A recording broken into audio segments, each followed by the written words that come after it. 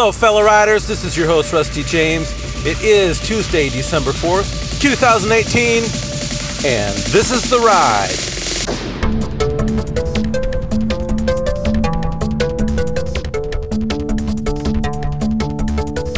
Good morning, my friends. I'm glad we got a chance to hang out today. It's kind of funny when I say that to you. I kind of am reminded of Mr. Rogers' Neighborhood when he's putting on that sweater, changing his shoes. If you are my generation, you know exactly what I'm talking about. I hope you feel as good as I felt when I saw him do that we were about to have a good time, just hang out and chat as friends, because that's what we're doing. So one thing I know is true: life never changes. I didn't mean it that way. Life never does not change. Or life is always in a state of flux. Except when I'm following somebody who's notoriously slow, then it feels like nothing is changing. Well, anyway, let me focus on what needs to be focused upon. So you know that my father passed recently, and if you want to hear more about his life, I suggest you tune in to the last podcast, one of the last podcasts. And this process of grieving it's been okay. My dad lived a good life, a long life, and I'm glad that he is where he is right now. But it has obviously caused me to think I'm his son, and it's just my sister and me, and I'm the older son. And Dad was about 25 years older than me. So when I think about life, I now have a real solid picture of, what the end could look like. And it's not that I didn't understand that. I watched my grandfather pass on when I was younger. But now it somehow is more personal, I guess. It really is my predecessor generation that just went to be with the Lord. And so I'm thinking, okay, I like to believe that I've got some good long years, and the Word of God says that I do. As I follow Christ, it will be good for me in that way. But, you don't know how old I am. I'm about to let you in on a little secret. I turned 50 this year. Yeah, I know, it's just so hard to believe. I don't believe it myself. And so, I'm reminded that my wife and I began having children about 20 years ago. And when I think about the fact that my daughter is almost 20 years old, and it seems like yesterday when we brought her home from the hospital, our first baby. And it does not seem very long ago. This time has flown. Parents enjoy every moment. But this is reminding me that's almost 25 years, and it can go quickly. And so what am I doing now? What is taking up? No, I shouldn't say what is taking up my time. What am I devoting my time to? Because if you don't devote your time to something, and I'm not saying it has to be one thing, I'm just saying that you have to be deliberate with how you spend your time. Because you only have so much. And it's really, this process really has showed me I have a limited amount of time. Now, I know, 25 years is a long time. Well, it depends on how you look at it, right? I'm kind of in the mindset of lifetime views here. And 25 years to me would be a third of my life if I make it to 75. So I think about the entirety of my life, and I've had two 25-year chunks. That's how I'm breaking this down. My first 25, my middle career 25, and now what am I doing? Do I want to spend a lot of my time just ingesting TV, for example? Well, it depends on who you are. I mean, you might get a lot of pleasure out of that. And, but for me, I do get some pleasure out of turning my brain off and getting entertainment. But I just don't do that too much. I used to do it too much. And I would waste time. The nice thing about this process of grieving and thinking about life in kind of bigger macro terms is I can kind of lay out. It's easier, I guess, for me now to lay out what's my plan. Now, the word says that we know the plans that we make, but God has different plans, typically better than the ones we plan for. But I mean, I want to have some plan. I'd like it if my plan lined up with God's plan, which is what happens when you follow Christ, is that they kind of come together. But I don't want to live without a plan. And I have to say to myself, well, what's my end goal here?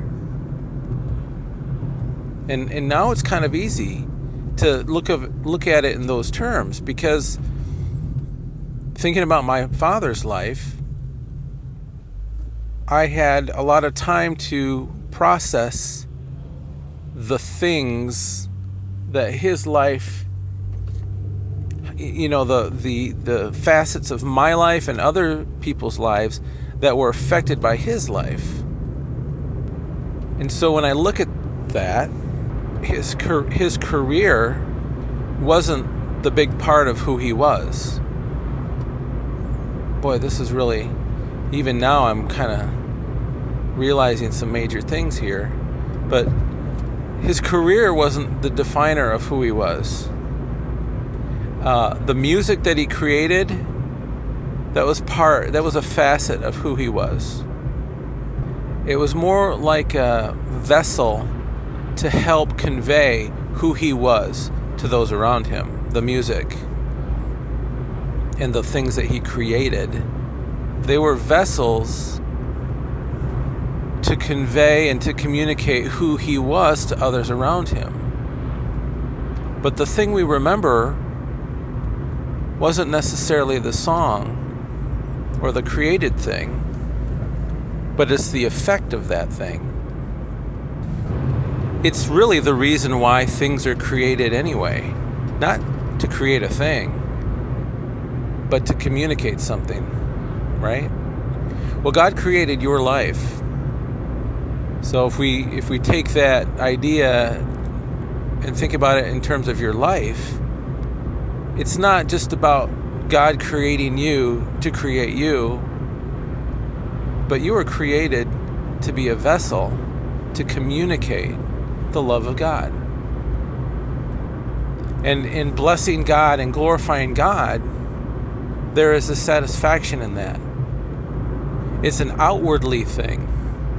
Our culture has sold us a line that's basically, you will find the pursuit of entertainment and the pursuit of selfish things that sponge whatever's out in the culture into your life.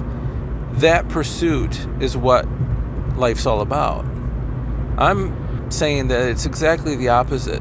What life, true life, eternal life is all about is the outwardly focused transfer of truly the love of God.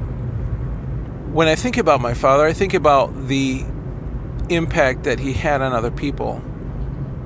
And I'd like to have impact on other people. It would be great knowing that when I am gone and someone talks about me, that what's remembered isn't my job. It isn't, that I saved the company money that 1 year because I did this special thing. It's not important. It truly isn't. Now, I'm going to work right now, hopefully to do just that. But it's not eternally important, you see? It's important right now, but it's not eternally important, and it won't be the thing that's remembered. Well, I want to focus on things that are maybe more memorable. Not that I have a killer memorial service. It's not about that either. It's really so that I can impact the lives of people today, so that will impress on other folks to encourage others in the same way. But it's definitely an outward focused thing. Jesus came to give his life away. And we're to emulate the life of Christ. We're to be sacrificial in our love. Do you know that when you share love with other people, especially those, when it's a sacrifice, it's loving people who don't love you back. It's kind of the foundation of forgiveness.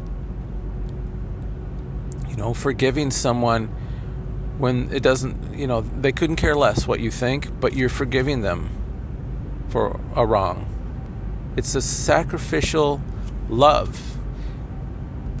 God released us from the sin penalty by giving his life up on the cross sacrificially. And in doing that, he was glorified. Glory came to him.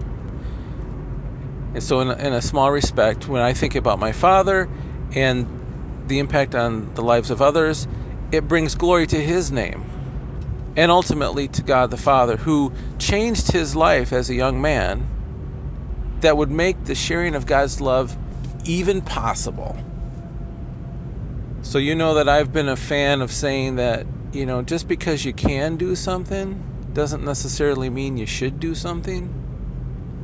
When I think about the time I have left, it helps me be able to say that all-important word.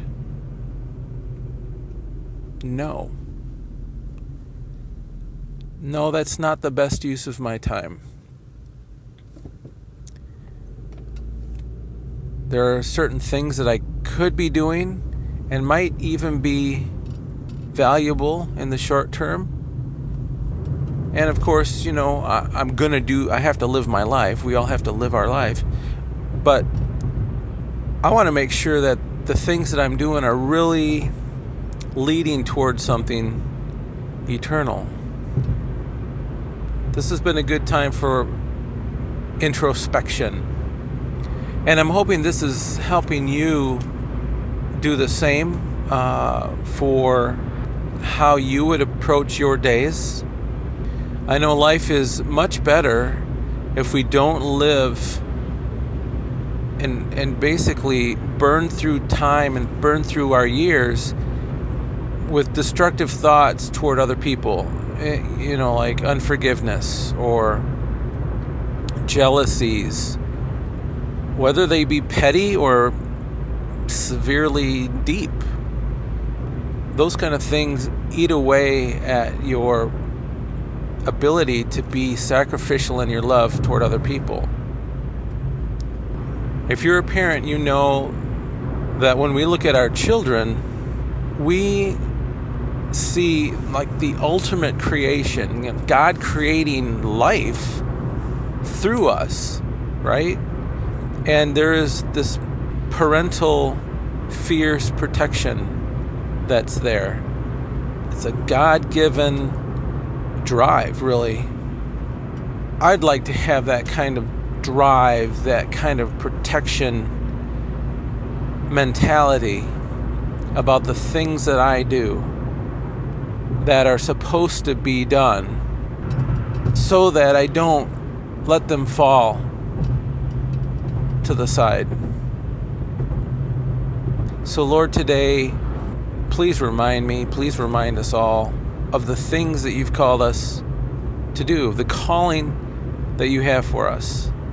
I know that's kind of Christianese, but Lord, I don't know what else to call it.